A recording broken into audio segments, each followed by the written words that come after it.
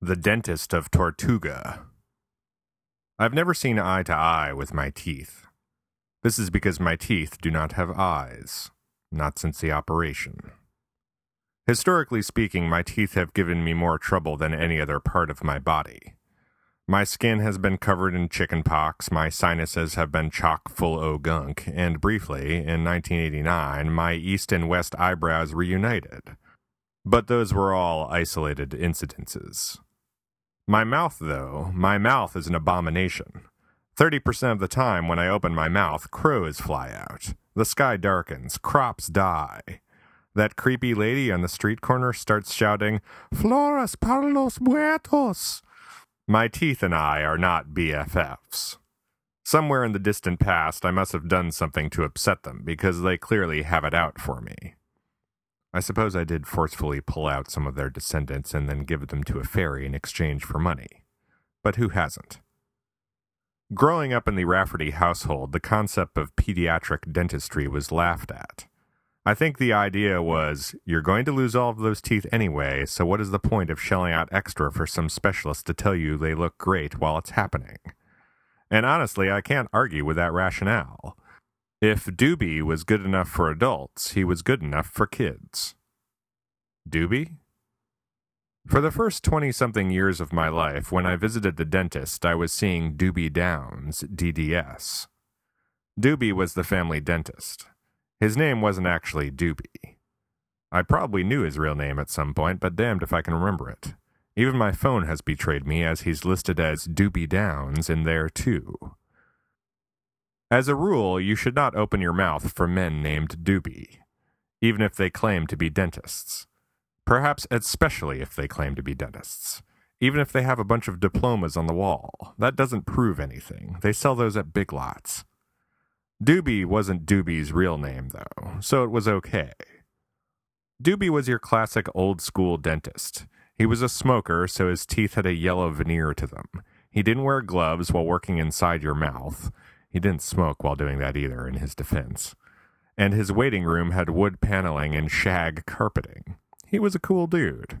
He called me Patrick, which seemed about right. As a kid, Doobie taught me how to brush better and yanked out a tooth here and there as the need arose. As a teenager, he filled cavity after cavity as it became apparent he didn't do a very good job teaching me how to brush better. The thing I remember most about Doobie was the god-awful music that was always playing in his office. Adult, contemporary, easy-listening terribleness. It haunts me to this day. I'm guessing even Doobie hated it, but he probably read an article in some dentistry magazine that said people find it calming. The psychology of a dentist's office is almost as important as the dentist themselves. I'm not sure where the wood paneling, and shag carpeting, fits in with this theory. That might just be the 1980s peeking through. I keep speaking of Doobie in past tense, but fear not, Doobie is fine. He retired a few years back and sold his practice to some young whippersnapper. Now he lives with Johnny Depp on his private island in the Bahamas. That's Johnny Depp's private island, not Doobie's. Doobie's just the island dentist. Even Jack Sparrow needs his teeth cleaned once in a while. When I moved to New York City, I decided it was time to get a new dentist. Given the despair and misery lurking in my maw, I needed someone more local.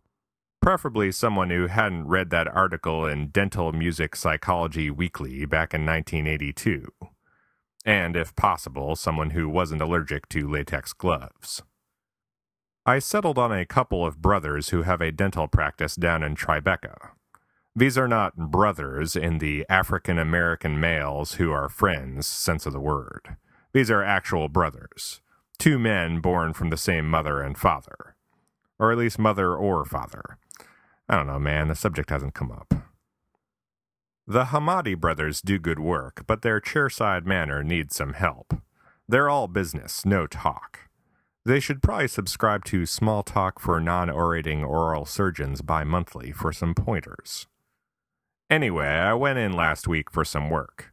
I had a cavity and I lost an old filling. The cavity was one thing. I've had cavities before, plenty of them. Mouth, abomination, darkened sky, etc. The lost filling was a new one, though. It was a Doobie filling. Doobie, being the old-school dentist that he was, rocked out the silver fillings. He figured if I was going to have so many fillings in my mouth, they may as well be blingin'. Of course, the downside of this bling is that occasionally you swallow a hunk of silver. It's not mercury or lead, but still, maybe not the best thing to be swallowing, especially in this economy. My new fillings are made of some sort of space-age polymer. It's some sort of tooth-colored resin that hardens when exposed to UV light. Awesome. Plus, it's resistant to crow beaks. I've been granted a clean bill of teeth for the time being. I had some x-rays taken and my mouth checks out. We'll see how long this lasts. Hopefully for a while. I don't have dental insurance, and if I keep swallowing all this silver, I won't have any way to pay for more space-age fillings. On the other hand, I have been meaning to see the Bahamas, so there's that.